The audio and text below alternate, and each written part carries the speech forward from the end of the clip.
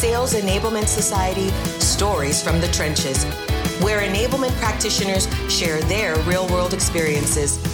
Get the scoop on what's happening inside sales enablement teams across the global SES member community.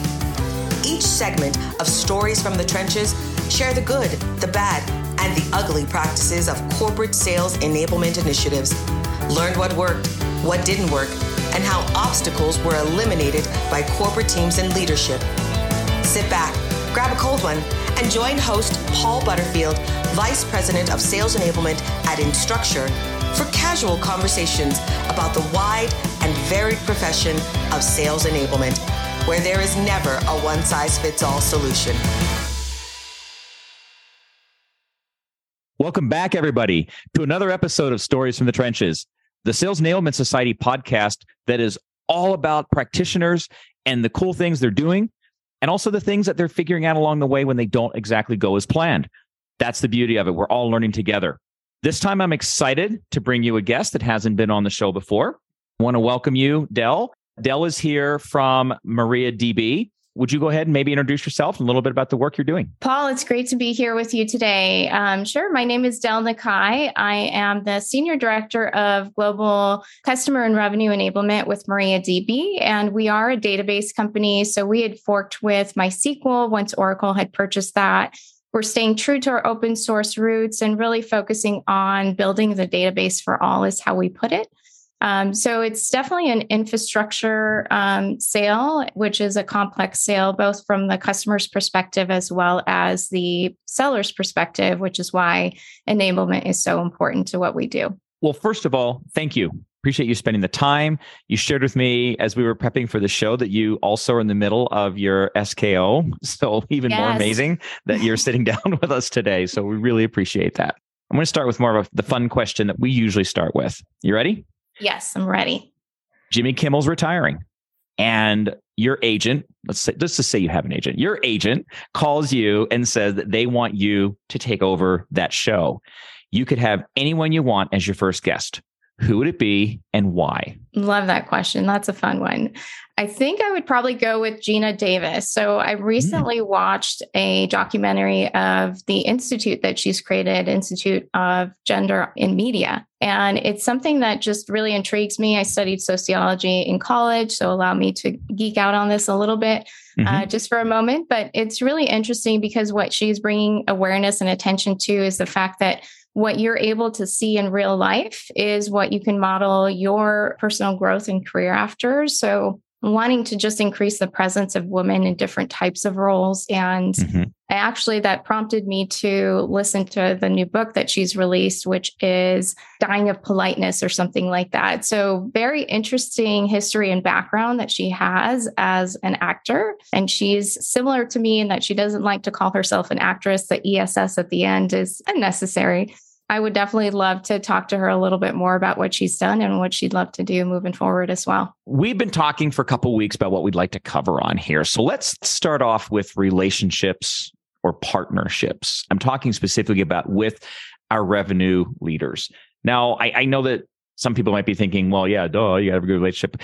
Yes, but in my experience, that's a classic, easy to say, not easy to do thing. Exactly. And so if you're okay, let's start off with that and some of the change management and things that you've been able to employ to be effective. Yeah, absolutely. So one of the things that I'm coming across, and I'm sure you are, and the community as a whole is as well, is the limited amount of time our sellers actually get with our buyers, right? And that seems to be decreasing over time. So maybe in terms of the buying journey, we have about 20% of the buyer's time to spend with a seller, our internal go-to-market organization.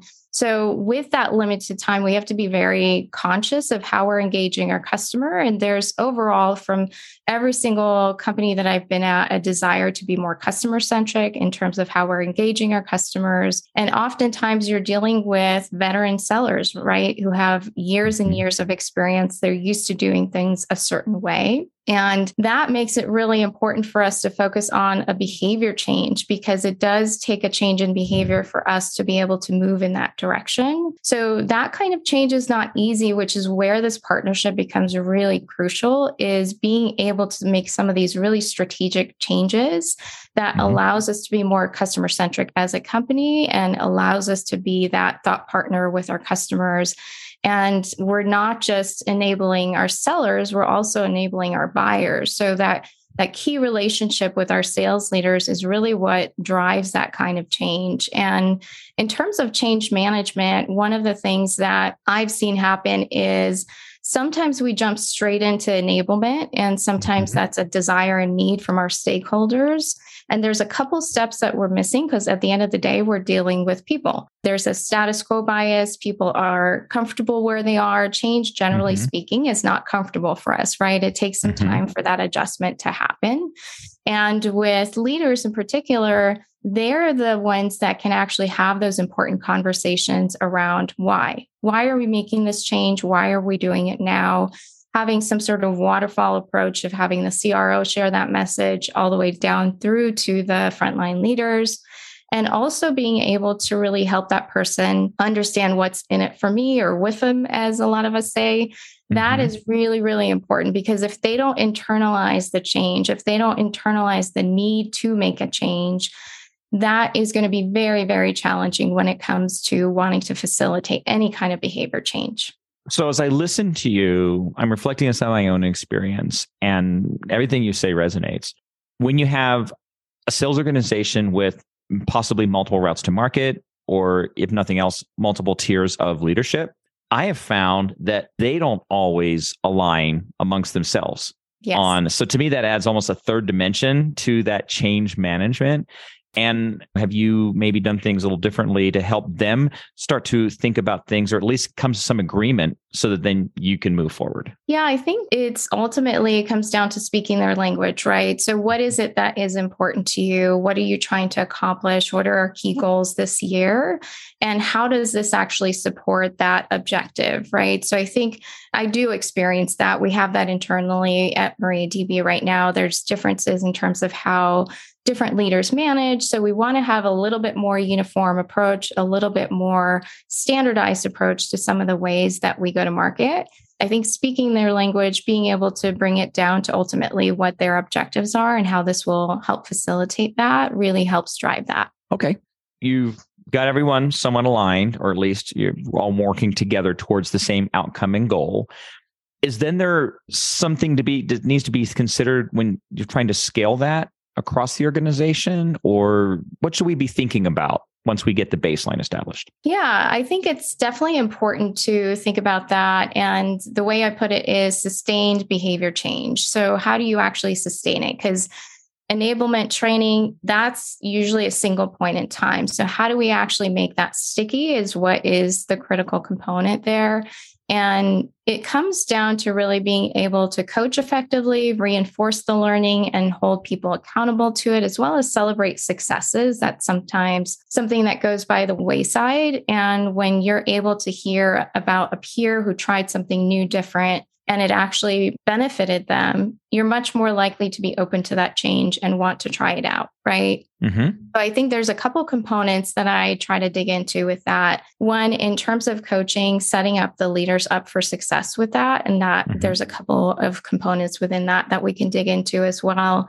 Also, what does reinforcement actually look like? So how are we going to reinforce the learning that they initially were rolled out so they can really increase their skills and ability around that? And then being able to make sure that there are KPIs involved. Actually, that starts in the beginning of any kind of change initiative, is identifying that key performance indicator that is going to be how we measure the success of whatever we're rolling out at that time.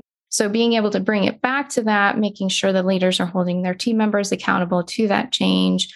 Those are some of the things that are really key there. I would agree. And yes, I'm excited to actually get into the how do we set them up for success. Yeah. But I think what could be helpful on the way to that is maybe some more definition around, well, I think Siobhan Thatcher puts it the best way when she says there's a difference between sales enablement is responsible for and sales sustainable is responsible to do, and defining those boundaries with our leaders and where they actually should be picking up responsibility and getting some consensus there. So I figure it's maybe coaching and accountability. So I don't know, where would you like to start? Maybe give some people some tips on getting those boundaries in place. Absolutely. And I share Siobhan's perspective on that because it is really key. It's also important for scaling how we enable, right? We are never going to have the same ratio of enablers to sellers as direct frontline managers to sellers, right? So it's just not sustainable for us to own the responsibility to really coach and get that change in behavior to really be sustainable. A couple of the ways that I've tackled that, one is actually identifying and adopting a change management methodology. We use ADKAR at my organization. And we do too. Awesome. Yeah. So I love that it addresses the people side of change. And I love how simple it is. It's very intuitive. We actually enabled our leaders on that change methodology. So we don't just keep it to our team by having them understand what it takes to make any kind of change, especially for larger initiatives, and explicitly calling out their roles within each step of that process is something that was super helpful to us. I will say at the same time, the expectation, as it's stated, should come from their leader as well. So from the CRO. Right. So we want to make sure that that is reinforced and reiterated in terms of that expectation, because we can put that out there, but unless we have the support of the executive team on that, it makes it a little bit more challenging. So is this like a matrix or something that breaks it down for them? You know, because I think what you said, each stage of ADKAR, what is their specific role to play in that, or facilitates, maybe a better word? And so it's like an actual visual that you created. Yeah. So I actually put it into 3 buckets. The first bucket is being a champion. So how can you be a champion? 1, making sure your team understands the why. Addressing fears and concerns is another one, because with change, that usually sparks that fight or flight a little bit. So helping people talk through some of that, right? They're going to be much more open with their frontline manager than anybody else. So giving that time and space for them to have that kind of conversation, not discouraging it, not shying away from it, that is really, really important to any change. Another is being able to coach. So what does that look like? What does that require? The third component is really management, essentially. So accountability, reinforcement, praise when someone is successful with what you're trying to have them adopt.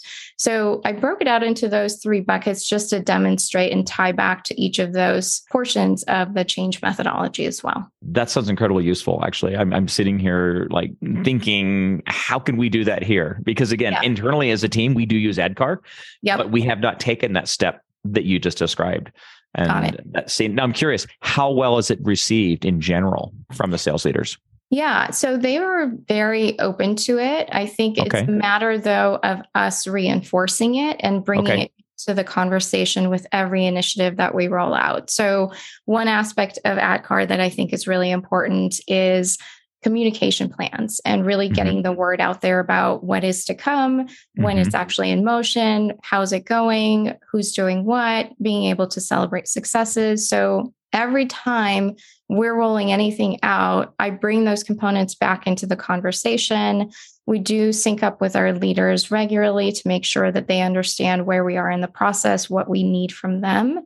So always tying it back to that allows us to then have that common language around strategic change. So coming back to some of the things that you and I were talking about, what about roles that are focused specifically on sales execution? Yeah, and I'm seeing this as a new trend. We did have this at my previous company where we had a VP of sales execution.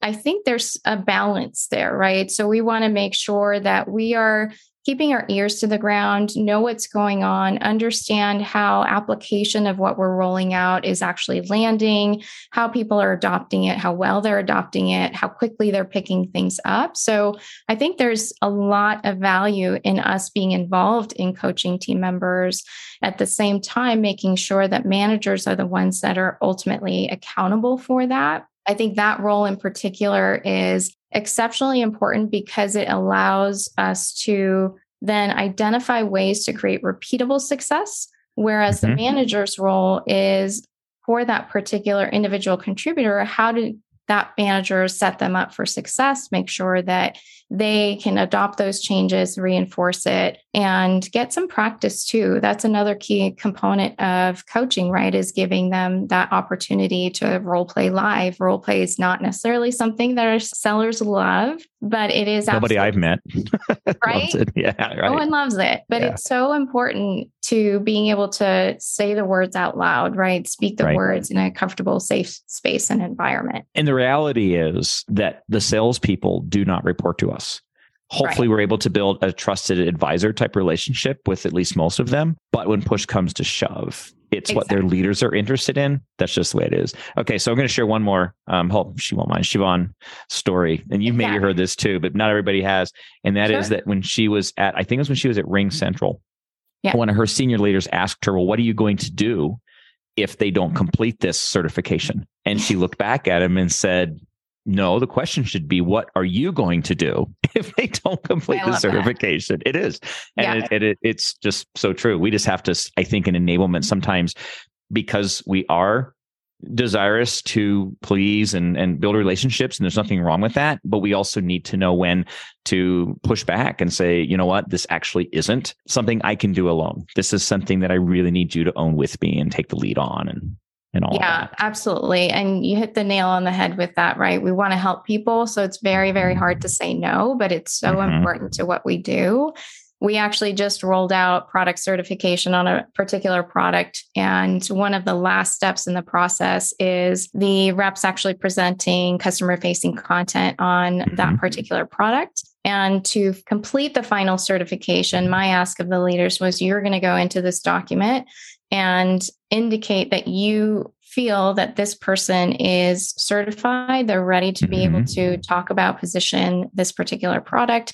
So that doesn't come from us. That comes from the leader saying, I have confidence in my team member being able to do that. Absolutely. I think most of them actually know that, but their time is squeezed just as much as everybody's. And when push comes to shove, that's the easy, in air quotes, thing to set aside. And so then it just gets pushed and pushed and pushed. And so, you mentioned earlier that enablement has a role in setting those leaders up for success. So it feels like it's time to come back to that now.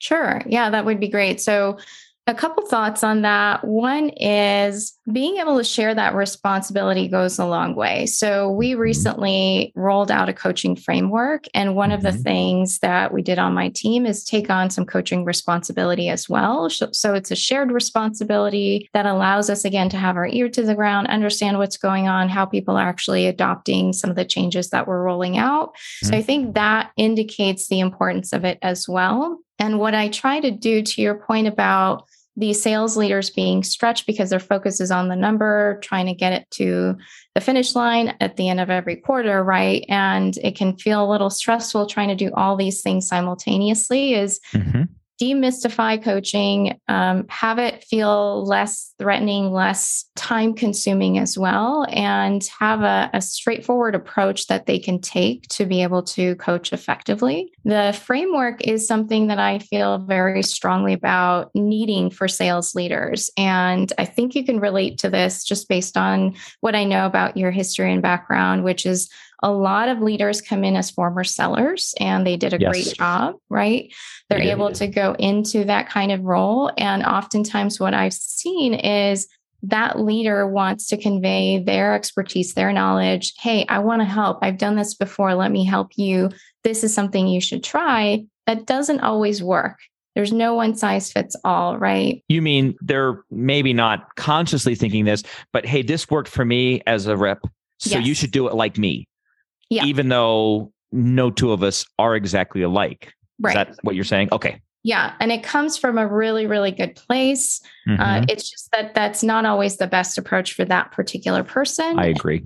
With that, right? So there's a natural, again, fight or flight response to getting constructive feedback. So you can easily get someone shut down if you take an approach that is ineffective. So I've actually built out a framework that allows the leaders to start with their team members in terms of self-reflection, being able to identify solutions. It gives them ownership first. It takes out some of the natural tension in terms of having that kind of conversation. It allows the leader to reinforce some of the things that the direct report has identified.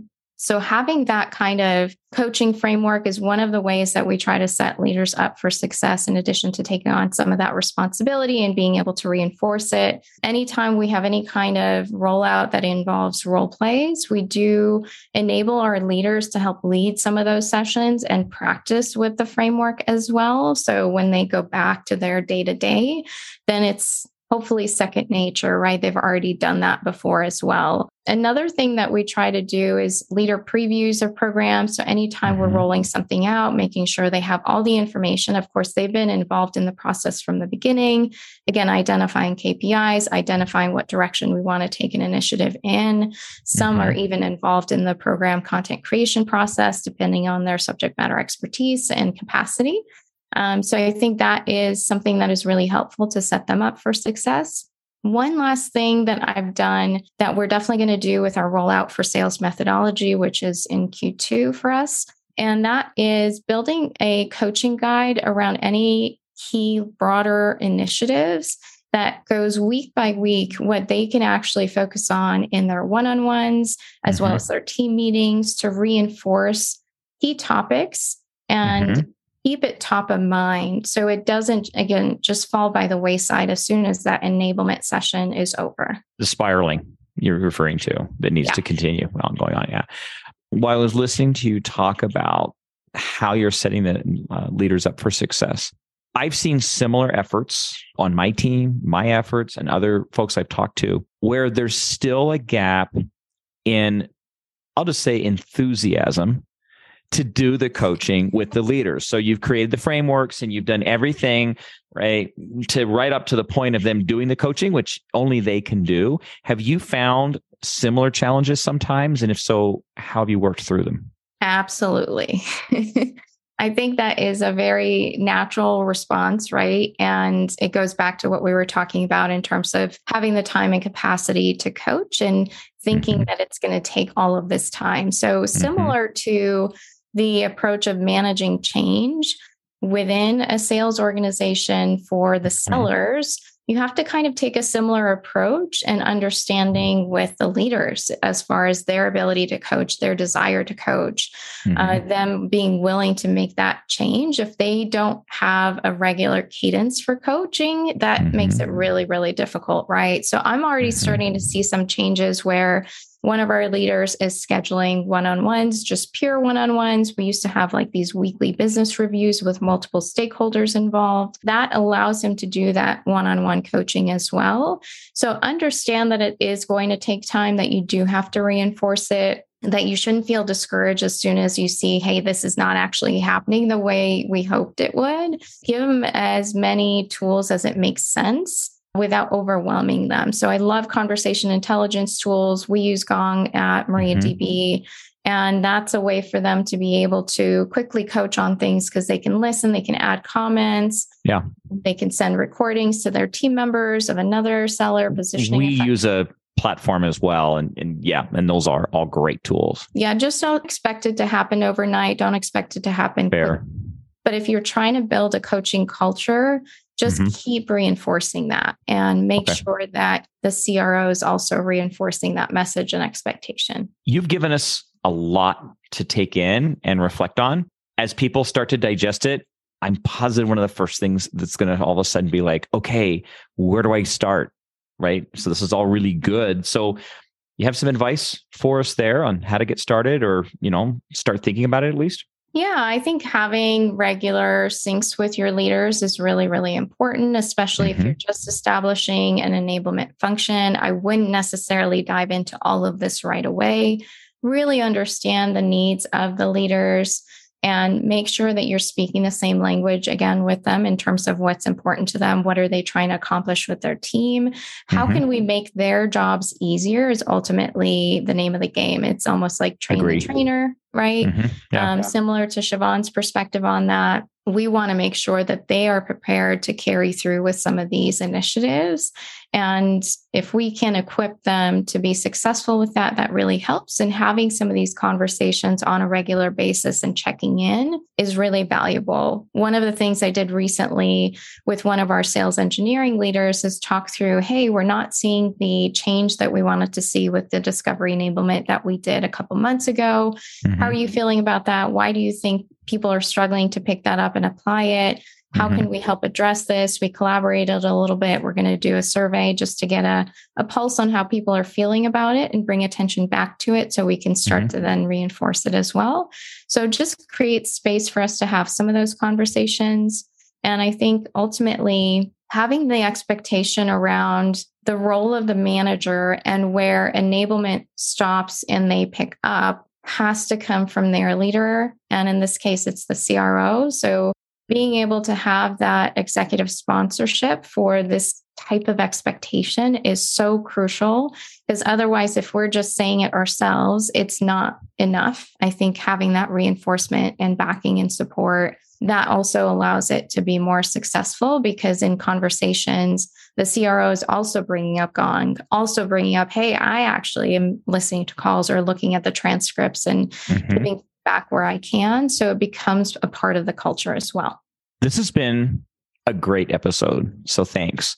Yeah. But before we wrap up, I want to give you one more chance to drop a little knowledge on all of us. Sure. So as you look back on your career, if you had the opportunity to go back in time, maybe you're in school still even, but you get to have a one-on-one with that younger version of yourself. Yeah. But you can only coach yourself in one area. What have you learned that you wish you could go back and tell yourself about? That's a great question. I think my advice to myself would be to have the confidence to say no. And that goes to the point that we brought up earlier about our desire to help people. So I studied sociology in college and went straight into social work and nonprofits and really found my passion when I was able to merge that with helping businesses grow. But because we want to help people, sometimes it makes it very, very challenging to say no.